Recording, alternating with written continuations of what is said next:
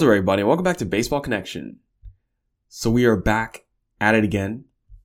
Let us jump right into it.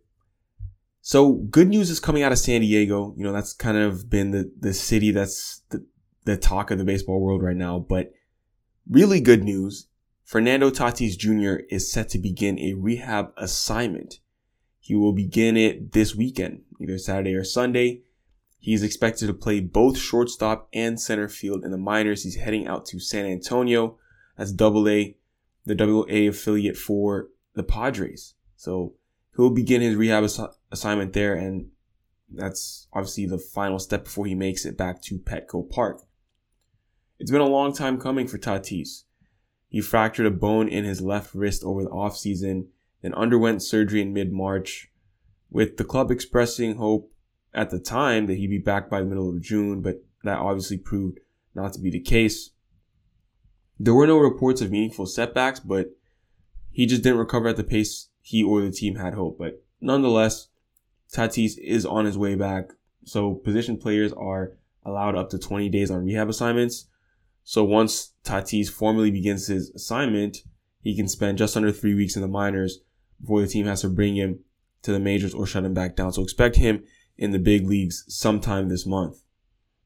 And obviously that would just add another star to a lineup that's already loaded with firepower and just in time for that playoff push that the Padres are making right now. If we move out to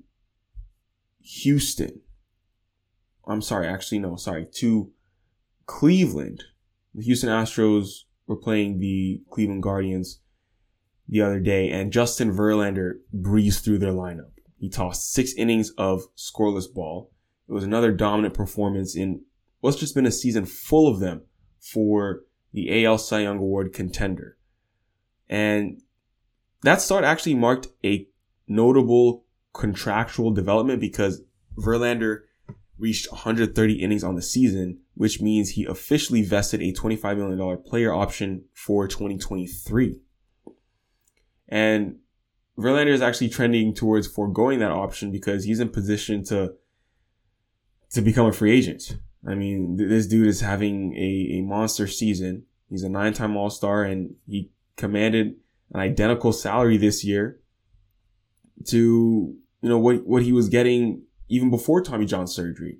Because we know this is someone when healthy who can be really good, and that's what he's shown this year. He's come back from Tommy John. He's been perhaps the best pitcher or top 2 pitchers in the American League.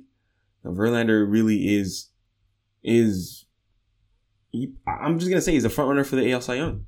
That's what he is. I think he's trending in that direction. He seems to be getting better as the season moves on, maybe because he's getting stronger as he is further and further away from that Tommy John surgery.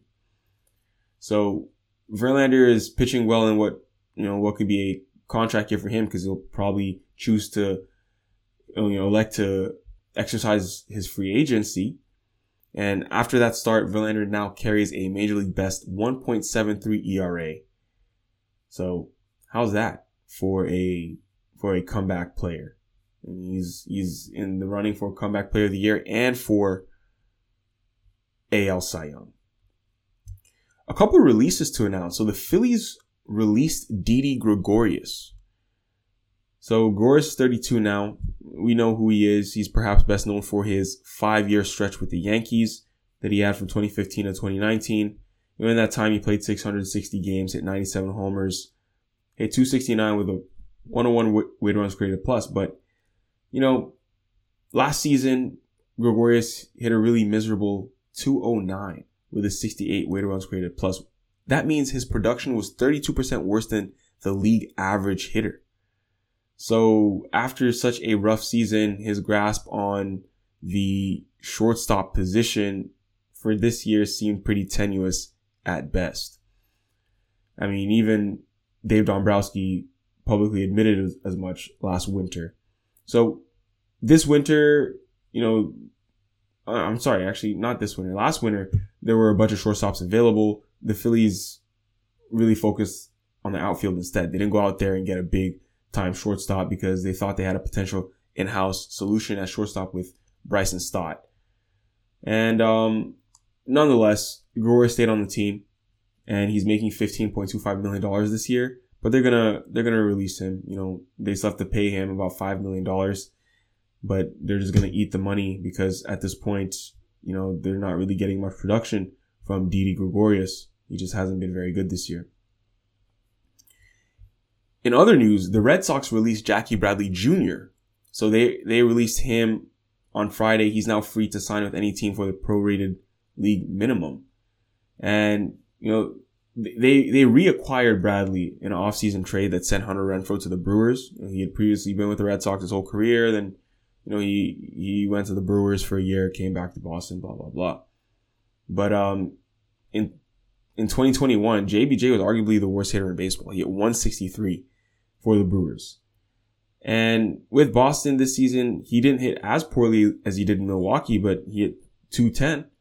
And that's just JBJ, if we're being honest. I mean, he is who he is at this point. He's a glove guy. His bat is very weak. He's got a 58 OPS plus on the season. That's just not gonna get it done. That's worse than replacement level. I mean, he has a negative WAR on the season, just to give you a perspective on that. So, as for what happens now, there's really no way for the Red Sox to work out a trade since the deadline has passed. So their only options with him are to put him on waivers or release him, and they've released him. That's what they announced today. First they DFA'd him, then they released him in the afternoon. So he's no longer going to be a member of the Boston Red Sox.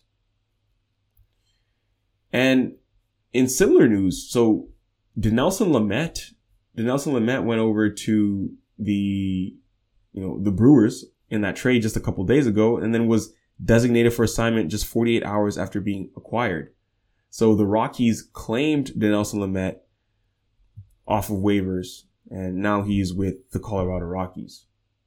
So that's what you get at this time of year. You know, we used to have that like secondary, that waiver trade deadline. It was like you had the regular trade deadline, then you had the August trade deadline, which was like, oh, so I guess there are 2 trade deadlines, but that's not a thing anymore. Now you can't do trades anymore. There's one trade deadline. That's it. The only way to acquire players is to grab them off of waivers.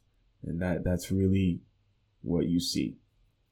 So that is what we have for now. That's our update. If you enjoyed this, please share it with someone who'd be interested, and we'll see you next time on Baseball Connection.